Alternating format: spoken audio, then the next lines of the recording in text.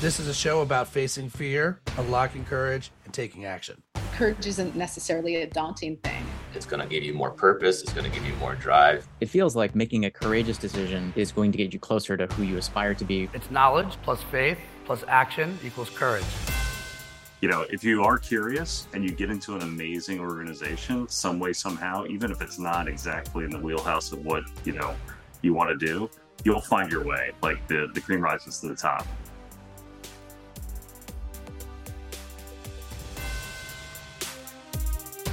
I'm so excited for this one. And there's a few reasons why. I mean, the first one is, and I don't know if he would actually admit this. Let's start with Billy Collins, shall we? My business partner. I would say Billy would put you in the mentor category. Has he actually ever declared you a mentor? I don't know if he would admit that. Like, I think there might be an ego thing in there, but I think I would qualify if you made him list out some folks. Hopefully, I'd make the list. Oh, I would say so. Yeah, and just to be clear, there will be moments during the podcast. We're not going to call Billy in, but I was Right. like, give me one professional zinger to ask Mike, and give me one personal question to ask Mike. So there'll be a couple. All right. And you can try to guess which ones were the Sure. Billy Collins and which ones weren't. All right. First of all, it's great to see you. Congratulations on everything. You're kind of, I mean, you're almost like a year, 15 months in on the new gig, correct? Yep, for sure. So for you, how has the shift been? I mean, look, 25 years, like as an experienced high performance executive, you've done this before, building multinational brands, $1 billion brands. And now you shift into a new business. It's not really a startup, but do you still treat it like Yeah. a startup? Yeah. I mean, it's the transition's been, has been what, I'm really thankful for all the people I get a chance to work with. It's been great. It's been what I was expecting. I mean, I was, over 25 years in an amazing company. And, over the last few, I kind of decided what I really wanted to spend my energy and time doing, and was really looking for that. And had a pretty high bar to leave such a great company. And then finally, when the right opportunity came along, that kind of met all the criteria. Luckily, sometimes you get a little nervous that you're going to open up the hood and find something else. And luckily, everybody was exactly who they said they were, and the business was what I was expecting. And it's emotional to leave so many friends and colleagues that you spent 20 some years working with, and not seeing or connecting with as much every day. But some of them are lifelong friends that I continue to talk with all the time. So I think the new team has been awesome to work with, and we've been off and running. I mean, it's definitely, when you think about a startup, it's it's not a startup in that like it's starting from zero, but there's certain processes and structure and stuff like that you're starting with a white sheet of paper, and you say, all right, we're gonna have to build this from nothing. And I think they it's on its way, so we're pretty excited. Now, when you say there's a criteria, like, Yeah. is it a literal written, you're Yes. clicking box? Tell me more.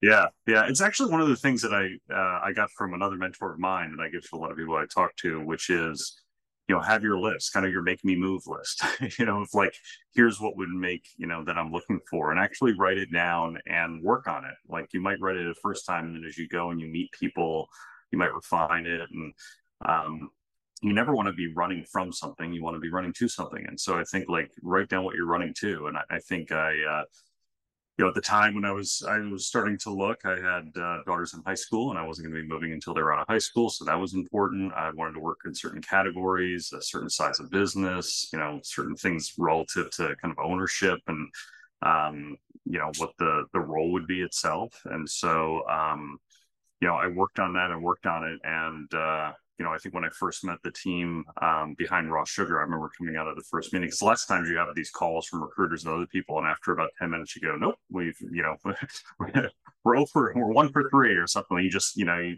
want to waste people's time. And I think I came back from the first conversation, talked to my wife, and said, oh my gosh, we're 4 for 4. This, we're going to have more conversations, but so far we're heading down a good path. And, yeah. And so, because it takes, there's a lot of folks who, it's hard to make that move away from, an organization going so long. So it was a helpful tool for me to be able to I checked all the boxes. Now it's time for me to, see if I'm really ready to do this.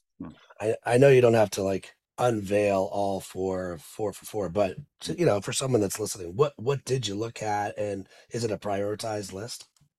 It wasn't prioritized. I think they were all kind of equal in terms of what they need to do. Some of them were personal, like I wasn't moving until my, daughters were out of high school.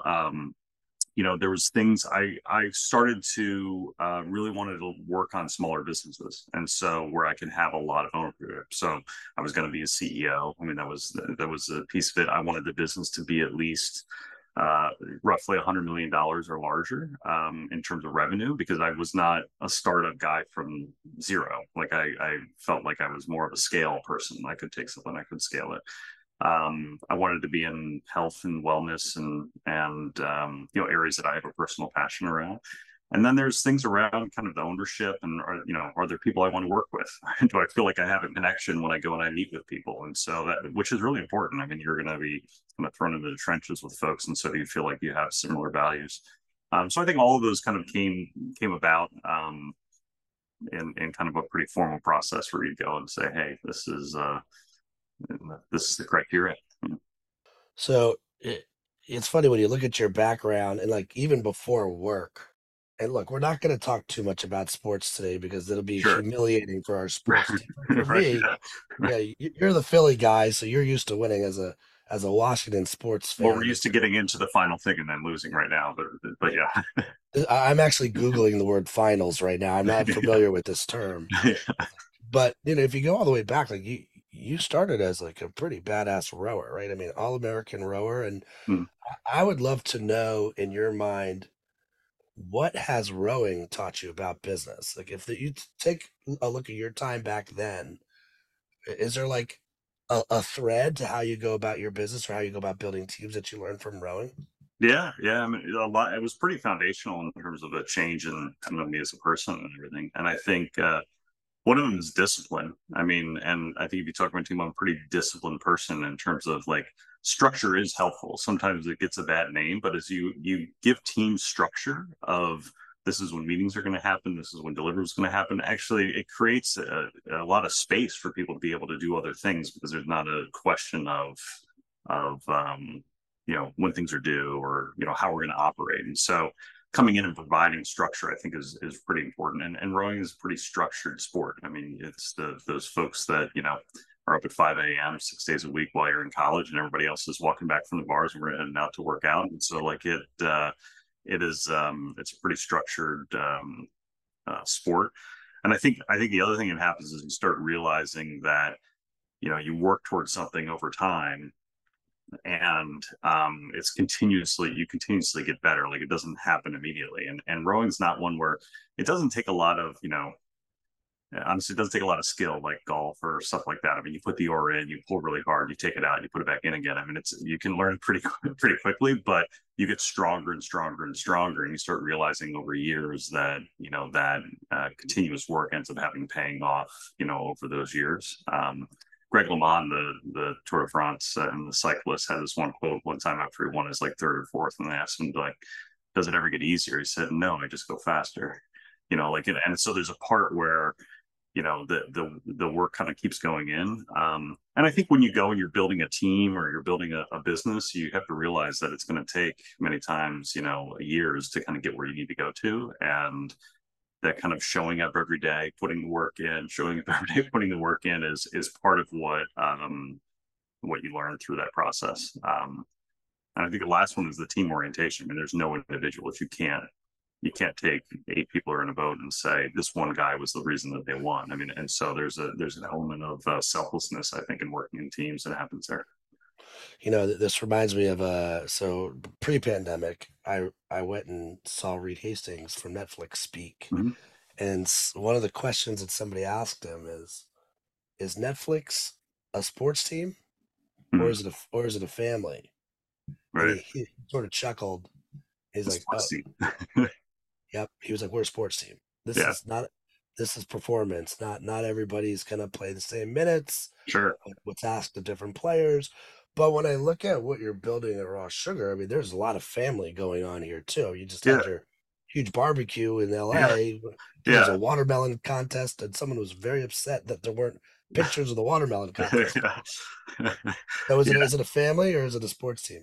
Yeah, I mean, I think the people every day, I think we're competitive, we're out there against the mission. So I think day to day it's more of a sports team. I think when we have our family picnic and things like that, I think we have to recognize the way that a person is able to show up every day and contribute their best and be able to be, fully engaged relies on the people that are within their family as well. And so, like, the reason why we do this is a great opportunity for me to thank the partners and spouses and kids and friends and everybody who are in their lives, to thank them for what they do, because they actually make it possible that athlete, if you will, can show up and perform each day.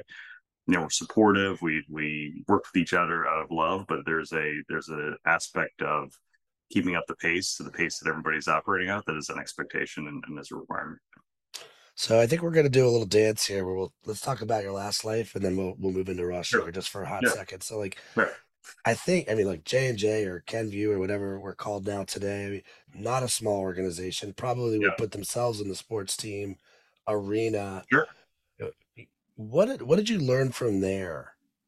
I mean, there's so much you've learned, but was like if you could like sort of distill it down to one or two huge principles that Yeah. you wanted to bring into this universe, Yeah. what would those one or two be? Yeah. I mean, there's a part, even, children are going through college, and even as they go to exit college, I would always recommend them to go to an organization of that level of quality, because I think you end up learning so much through various experiences around how to tackle problems, how to tackle issues, whether you're working on a global team or a local team or different functions, or against different problems, against different brands. It's those kind of diversity of experiences that you get so quickly that allow you, when you kind of get dropped into a new situation, that allow you to make sense of it all and go, this is kind of like other problems that I've seen. um, I think there's an aspect of how to, like, when you work in a large organization, you can also understand how a business works, because it's almost personified on, there's a whole team of supply chain or quality or regulatory, and you start understanding how all these things work together. That if you get dropped immediately into a small organization, there might not exist one of those functions, and you might not realize that it's an important aspect of getting things done on a bigger scale, and you might ignore it for way too long. And so I think that multidisciplinary, kind of experience is really important to learn, so that you can kind of understand where you might have blind spots on if you were to go to a small organization. When I think of J&J, I imagine that there's layers and layers and layers. It's part of the deal, right? Like in some ways it's good. In some ways it's good. Sure. You're well protected. But like as you think about your communication style, I mean, you're managing up, you're managing across, you're managing your team. What was your approach like for like leading teams across multiple levels of management?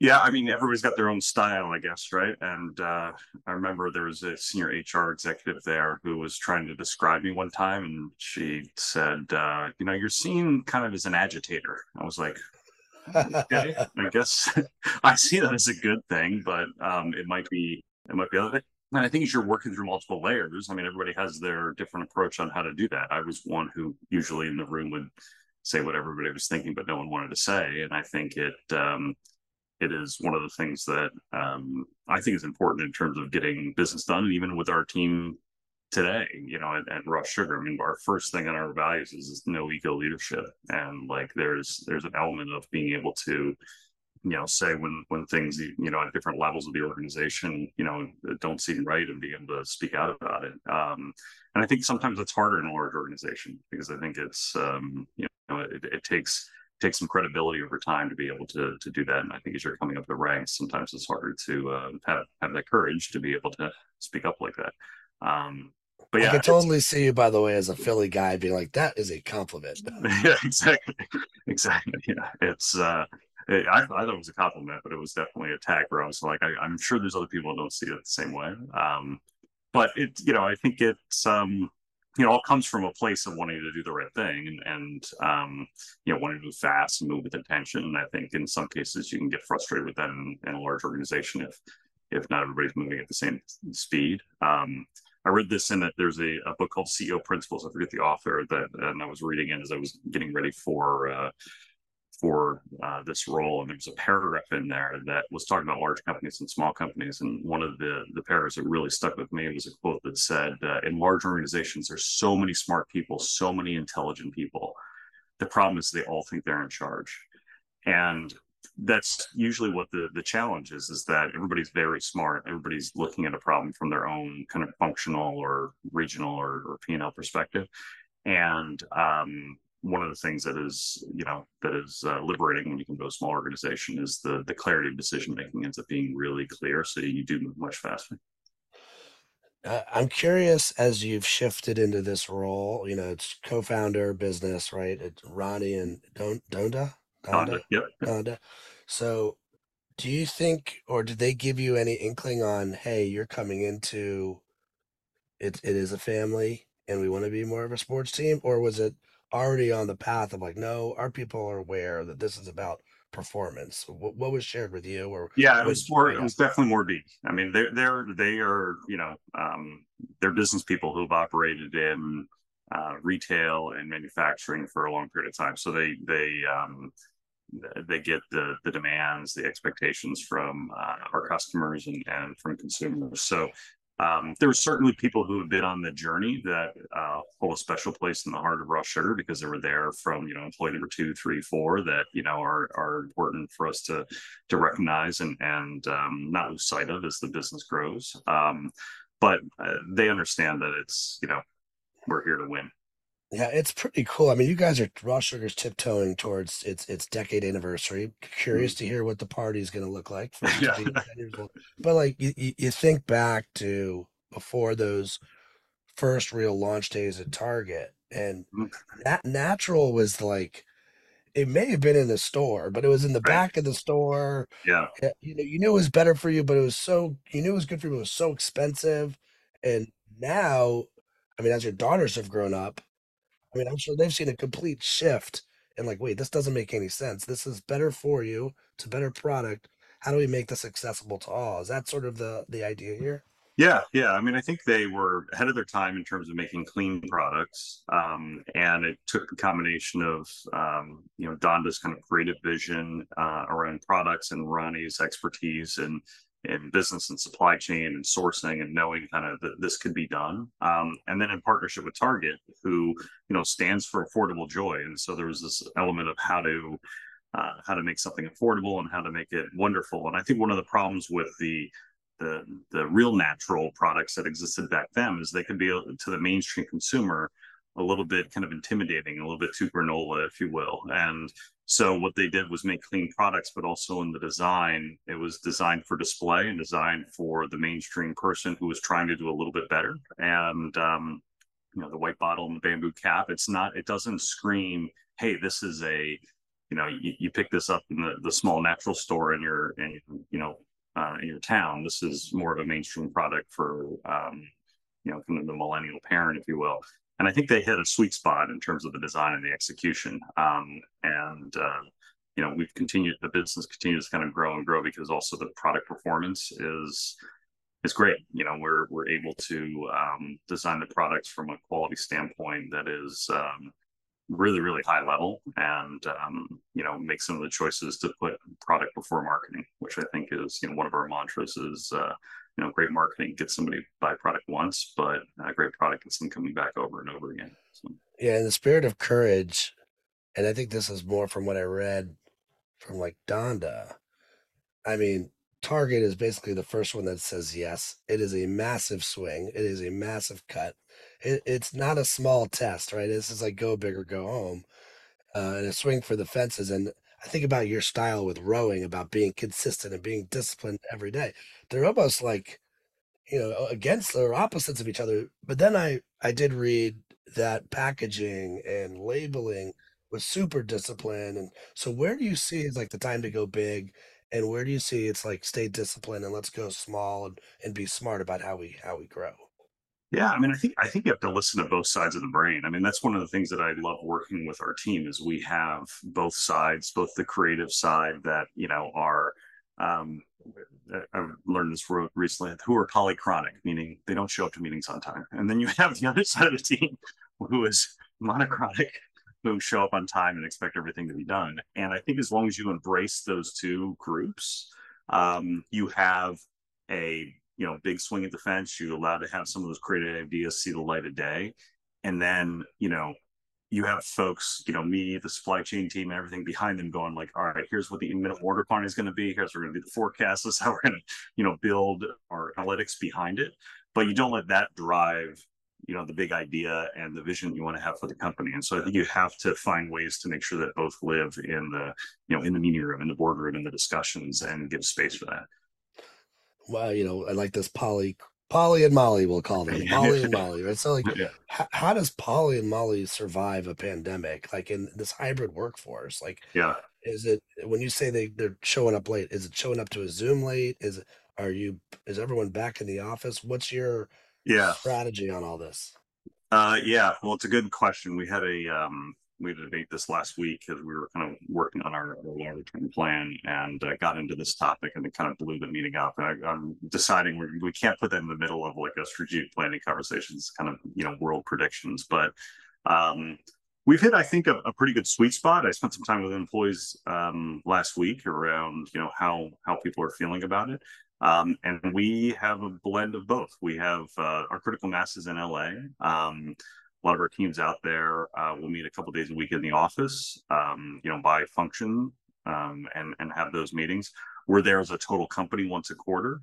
And then, frankly, we're out on the front lines a lot. We're with customers, we're with suppliers, we're at conferences. And when we do that, it's important for us to bring along those leaders that need training, education, leadership kind of exposure.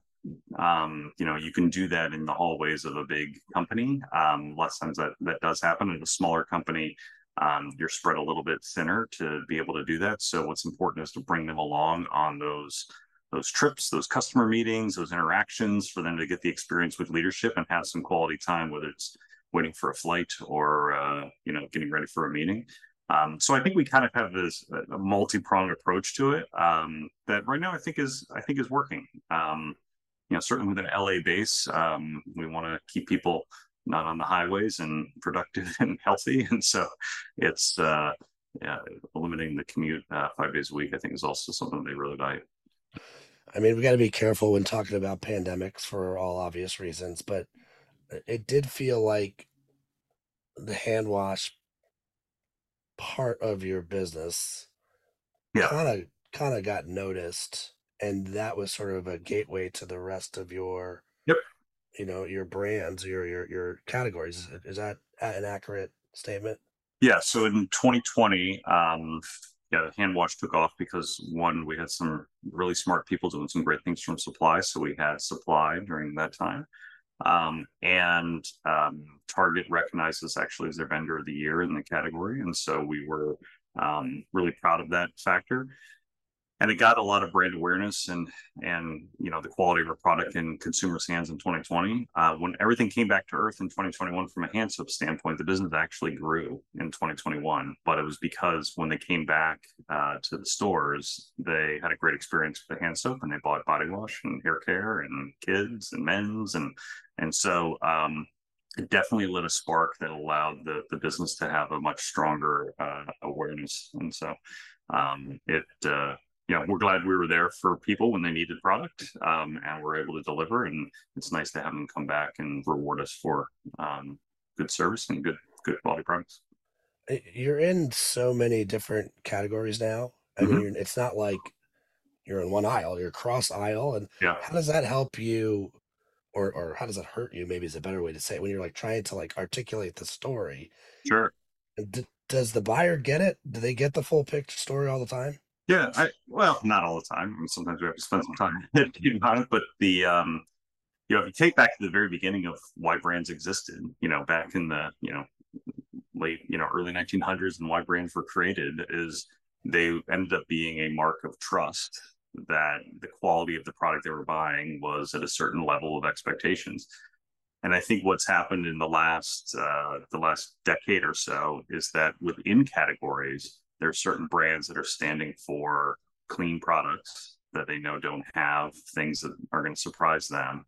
And when you stand for that as a brand, you can go into categories where consumers feel like the need is not being met and meet that need. And that's why we've, I think, had a lot of success across multiple categories, because that's the way consumers see us. And we also do it as we come in not by taking the price points in the category and jacking them up 2 times at a very affordable price point. So I think that has worked. And and then we usually have kind of at any given retailer kind of a sponsor buyer who kind of sees the whole vision that we partner with, that can help us kind of navigate through different kind of retail challenges to make sure that we can present ourselves as one holistic brand.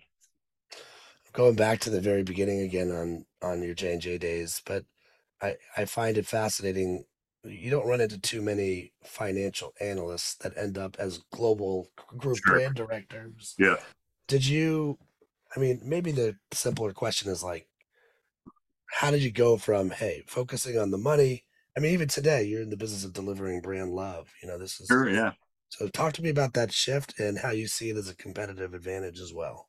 Yeah. I mean, I think when I sit down and I talk, especially kind of people my daughter's age and people who are starting out their careers, the one thing I really focus on with them is about being curious and curiosity and feeding that and being innately curious. And I think what ended up happening is when I was in finance and in different roles, when you started asking why you were doing something, why was this important, who does this go to, what you kind of were a little annoying with your 57 questions to people, you end up finding folks who are actually really excited to be able to sit down and explain the context of what you're working on to you. And as you start kind of getting more and more context, you start realizing where the where the business decisions are being made, and that curiosity ends up kind of building your knowledge and foundation. So I was in finance for a few years, and then saw that a lot of the decisions on brands and consumer goods were being made in brand marketing, and worked my way over there. And I just kept asking questions, and ended up feeding that curiosity, and I think that's what led down that path. I mean, now it's just part of the timeline, but if you could go back to that, I mean, that is a leap. It is a courageous leap. Sure. Yeah. Do you remember it being like, is this the right decision for me? Or did you just know and go? Yeah. I mean, it was definitely a curiosity, because the last person in finance who went over to marketing ended up getting fired about 6 months later. So I got a lot of warnings going like, oh, you usually don't do this. It's a tougher thing. Most of the recruiting was out of, kind of top MBA schools, and I didn't have an MBA. And so, but I knew like I wanted to do something kind of on a broader business standpoint. So it was either like do this and take a leap, or go back to business school, or doing something. I was pretty young, and, there's a lot of other options over there. And in many cases, a lot of those leaps, I go back to, mentors and sponsors and people in my life who were like, you really felt there for me. My first manager, or leader in marketing, who kind of sponsored me to come over. I think I talked to him last Friday. I mean, it's now, 25 years later, that, was a sponsor, and you felt supported by having somebody who really wanted you to be there, and it was there when you messed up. And I still remember bringing in the office and reading me the riot act when I screwed up a few times, but then let me go back and continue to kind of thrive in the organization. So no, I think it was I think some of those leaps early on in your career are really good to make, and they usually work out, if not for the specific role, but in terms of like building your confidence to be able to do those more. I don't feel like this is as much of a problem for this next generation workforce. I think they're making leaps, like almost too many leaps personally, but that's just from my own perspective. All right, this is a Billy Collins special here, so here we go. Look, you've got two amazing daughters. Mm-hmm. What have you learned from being this is his language, #girl dad? And I think the second part, typical two-parter for Billy, when you did relocate down to Tampa and you brought your family, like, how'd you know it was time to like lay down roots in this new place? Yeah. Um, Yeah, so I mean, the first one, I don't know that the list is really long about what I've learned from the girls on, how to lead. I think some of the best, things are stories to tell versus just, business jargon. I always go back to a moment in during the pandemic when we were trying to decide are we bringing people back in the office or not, and a huge debate. And as a leader, and I'm running an office in Florida. Um, and there's all kinds of different pressures, 2 days a week, 3 days a week we're going to do. And we're sitting around the table, and I, when they get older, I was able to share a lot of things that were on my mind with them, and they were very smart smart women that could give me perspective. And my oldest daughter Julia, who's an environmental science and ecology major at Emory and very sustainably minded, um, goes to me, why don't you do what you do for climate change for the office? And I was like, what do you mean? She goes, say you'll come back in 2050. Because that's on, corporations make these long-term environmental commitments in 20 or 30 years. And, this one seems to be very urgent for getting people out of the office, but your climate change one doesn't seem to be as aggressive. And there, she was being kind of facetious about the whole thing, but I remember as just as a leader listening to it, going like, yeah, especially her generation, some of the commitments that have been made in the past relative to, climate change and sustainability are almost laughable to her generation. And so I think it's one of the things that was, I don't know, I think I always remember that story because I think, I will, whatever roles I'm in, I will kind of, probably never commit to something that is, 15 years out as a commitment to my organization because I think it ends up being kind of laughed off. But I mean, day to day, I mean, I'm learning from them, especially as it relates to how to market to a different generation of consumers. So it's been wonderful. It's super tricky as a creative, right? Because it's like you have to worry about family focus groups. Like there's so many family focus groups, war like stories that like just get me a little nervous. Like, oh well, the CEO's wife liked this idea, Sure, so there you sure, go. sure. But I find I'm doing it too with my kids. Like Yeah, they're the ones living in this fast paced world, totally. Yeah, and like how am I creating a better world for them? And undeniably, this next generation, what I love about them is it's a little cliche to say it, but they wear their values on their sleeves. They yeah, vote with their dollars. They're not going to wear or support something that's not in line with their value system. So it's yeah, very much real. yeah, yeah. No, it's been they've been amazing partners on this whole journey. And moving down here, I mean, it was moving down to Florida was a little bit of a uh, I never would have, if you would have told the guy from Philly I was moving to Florida, I would have laughed at you. Like I never thought I would be down here. And I think when we purchased the company at J&J and I started commuting, I knew the commuting thing wasn't working for me and my family. And we decided we were going to move. And and we thought it was, for a short period of time. I think probably the pandemic and everything kind of extended some of that, and we were kind of locked in place. And I think also, like a lot of people, over the course of that time, probably our values and our priorities in life changed over the course of that, and decided to, we've been here now 6 years, and decided to make this a bit of a home base. And we'll see where the world takes us next. But it's been a good journey so far.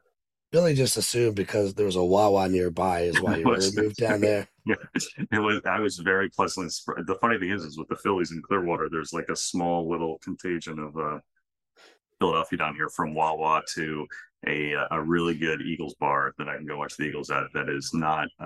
It's not the highbrow Eagles fans either. It's like the good Eagles fans. There's usually some craziness going on there. So.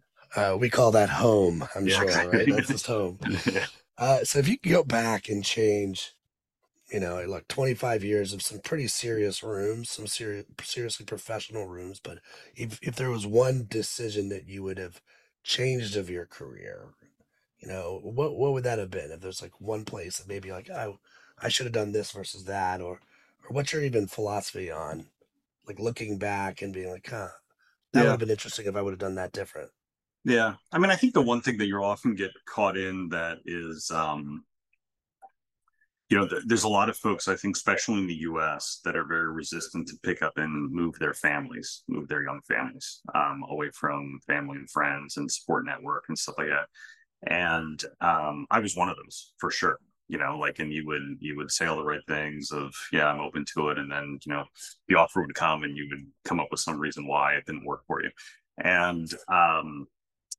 And I think it's one of the best things you can do for your children. And it's one of the even today they would tell you that they're better people because they picked up and had to move and had to assimilate to a new school and get a different environment, the pros and cons of it and everything. And I think it's I look back and those opportunities were probably presented to me earlier when my children were younger. And I think having that courage to make some of those moves a bit earlier, I think, is one of the things that might have opened up some different doors. But I think also just make everybody a bit stronger and tighter as a family, because it definitely does happen. It's just you see it time and again, that it's hard to get that perspective. I think when you're chasing around a 4 and a 2-year-old and saying, oh my gosh, I need all these people in my life to help me make things work, and it ends up working out. And I think that leap is one that is hard for people to see and make. Well, I like the resilience that's built into families or your kids when you Yeah. do make a shift. And Yeah. like I live in San Diego, California. I don't have to have the conversation with my wife. I know she's not interested in moving somewhere else. Right. Yeah. But I like that like barely any of my clients are here. Like I'm always on a plane. Sure. And Yeah. most people would be like, "Oh, doesn't that bother you?" I'm like, "No, my kids are smart enough, even at 10 and 7, to know that, like, yes, it takes hard work to Yeah. live in a place like this. And if that means daddy has to be on a plane, thank Sure. goodness for FaceTime, Yeah. right? Yeah. Then that at least there's a lesson in almost all of my decisions. The first layer now is like, how will the family sort of marinate in this? Will they get it? Yeah. And so, Yeah. yeah, do I like? It would be nice to have a couple clients in San Diego. That would be Sure. nice. But Yeah. like, but I'm sure you feel the same way being in Yeah. Florida. I mean, how often are you in California now? Yeah, we're there at least every quarter plus a couple other times. But honestly, I see most of the leadership team, you know, be in Cincinnati day after tomorrow with folks and so we're traveling quite a bunch to meet with customers and everything. But yeah, I mean, I think this work from home thing plus travel, I think, is a fairly good balance as long as folks are willing to do it. It would have been harder, I think, on the family, at a different stage of life. So 15 months in at Raw Sugar, let's say you come back 15 months from now, Hmm. what will you have, like, or will be you most proud of that you've sort of helped accelerate at the business? Yeah, I mean, one of the things that when you have a founder-based business, you have these founders who are have the passion and they start pulling things out, but they have the vision and they're doing everything right, and everything under the sun and working like crazy. And then as you go and you bring in a level of support and kind of professionalism at the top at different things, you usually bring in kind of the top executive team, which we have done, and we've gotten some great talent that is running marketing, supply chain, sales, finance, etc. And but where an organization really takes off is when the folks, you get a group of folks underneath them that are hungry and passionate to learn and drive the business, and they're empowered to do the work. And that's where we've really been building, some really strong talent and bringing them in, because they're the ones who, the kind of organization I want to run is that they feel empowered to go get after it. They understand what the brand is about, what our goals are, and they can go out and get after it. And, when they come back to leadership, it's more telling us about their wins and their challenges and what they need help on. And that's where I think in 15 months, having an organization that is filled with people who are passionate about what we're trying to do and can operate kind of independently, not everything being run up through a set of folks, I think is kind of the vision, and I think we'll really be winning then. Look, brand that is brand love as far as I'm concerned, and I think one of the things that you wish more organizations got, it's like, P.S. What you're telling the outside world, you should probably operationalize on the inside. And so I'm curious how brand love, like, how have you taken that, and where else have you seen it? And obviously, we just talked about inside the organization, you want to amplify it, but how is it landing in the outside world as well? Yeah, I mean, I can give one example. One of the things is our kids line that I think from a brand love standpoint is, it was launched, great packaging, wonderful scents, and in an aisle that you can imagine with kids that there weren't a lot of clean products for kids, and so it was a lot of licensed product, and the formulas were not stuff that adults were using, which was kind of crazy that you would be, using sulfates or preservative systems and stuff like that on the kids that a lot of adults wouldn't use. And so we went in and we disrupted that, and we're, a lot of great success on it. But I think when you think about brand love, when you start to talk to, parents with kids, bath time is not just, washing in great sense, but it's definitely playtime as well, especially with those toddlers. And we recently launched a product that was slime, right? It's a slime that you can use as a body wash, right? Which parents, hate slime, but this is one that rinses off, right? It's not going to stick to the walls. It rinses off like a body wash. But when you think about like the brand ethos and the brand love that we have, we first make the slime, and we don't have any artificial colors in any of our products. So we get the sample of the slime, and it's clear, and it just looks like boogers, right? It's like this isn't fun. This just looks like a clear gel. Yeah, we got to make it green or pink or something like that. So it's our first colored product, but actually we use chlorophyll. So we use natural chlorophyll is the green that's in there versus any kind of artificial dyes. Which I think is pretty cool because you're kind of going and saying like, yeah, people come to our brand because they want to make sure it's free of, all the things that they're concerned about. And so, but we also were listening to the kids and saying like, we need to have something that's a little bit of fun factor. So it's a pretty cool story. Instantly think of Ghostbusters, like you've taken Exactly. back. Yeah. Yeah. That is brand love, and it's doing what's right for the consumer for sure. All right, look, there's a lot of future Billy Collinses out there in the world, and so in the spirit of, I just think we have a lot of people that listen that they are curious people. They do want to advance in their careers. What advice, or like if you're gonna like take us home, a one, two, three on how they should go about? And you've already said stay curious. Like let's Yeah. be curious in what you take on. What other pieces of snippets of advice can you give out?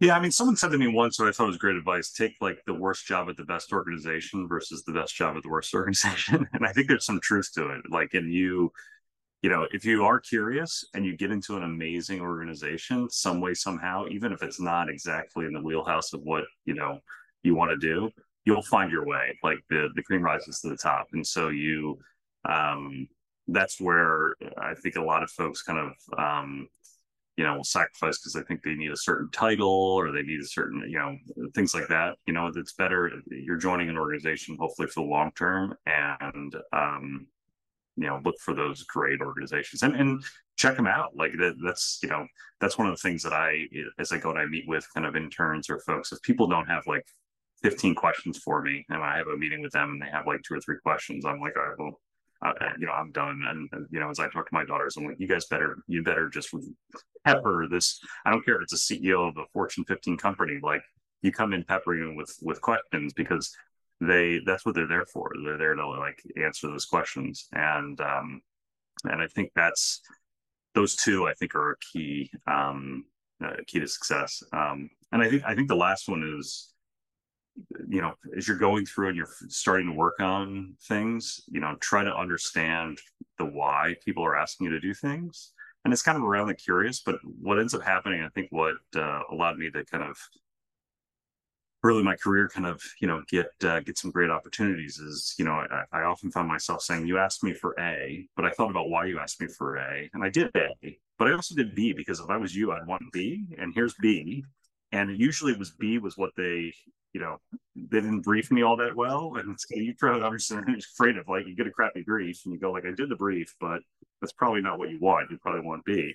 And I think if you stop short of really trying to understand what people are trying to deliver, you're not going to be able to separate yourself out. You're just going to kind of be a cog in the machine doing what's being asked of you. And I think you need to find a way to, think beyond that and deliver kind of the extra. Yeah, I always say to my team, like, never forget that our phone rang for a reason. Like, there is a Sure. problem that hasn't been solved. Yeah, yeah, Maybe that's not the right problem. yeah. There's a different problem that we should be looking at.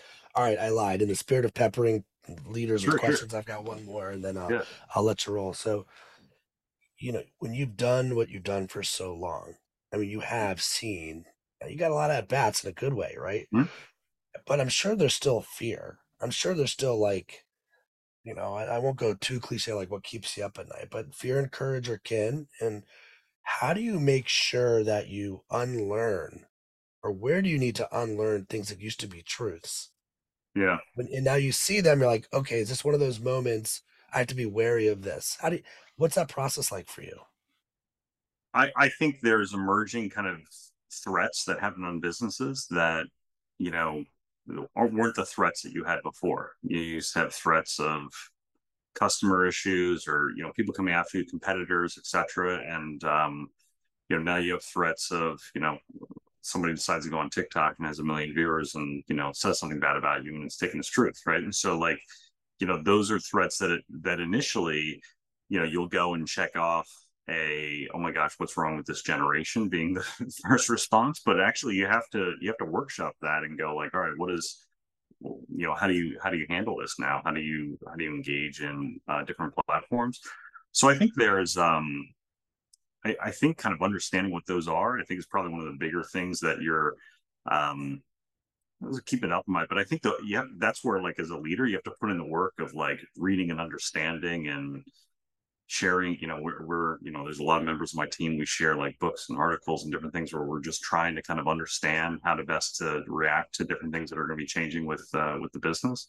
And so I think it's more so of trying to keep up on what's changing, and also I think in that kind of staying true to your values. Like if you take in the last what is it, the last 2 weeks when Threads launched or whatever, and so Threads launches and we decide we go out and we get our handle, and you're talking with the team and you're going, guys, you're already managing like 5 social channels to begin with, a really small team. Like your head's going to explode if you kind of try to add this onto the work pile. Like let's watch and learn and see how this plays out. And, we're happy to be a fast follower.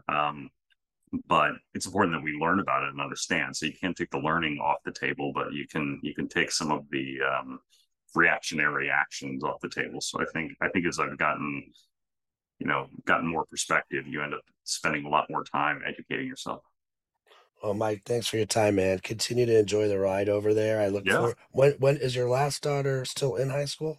Yeah, so she just graduated, so she's Oh, we look forward to you being a California resident soon then, right? I mean, any day now.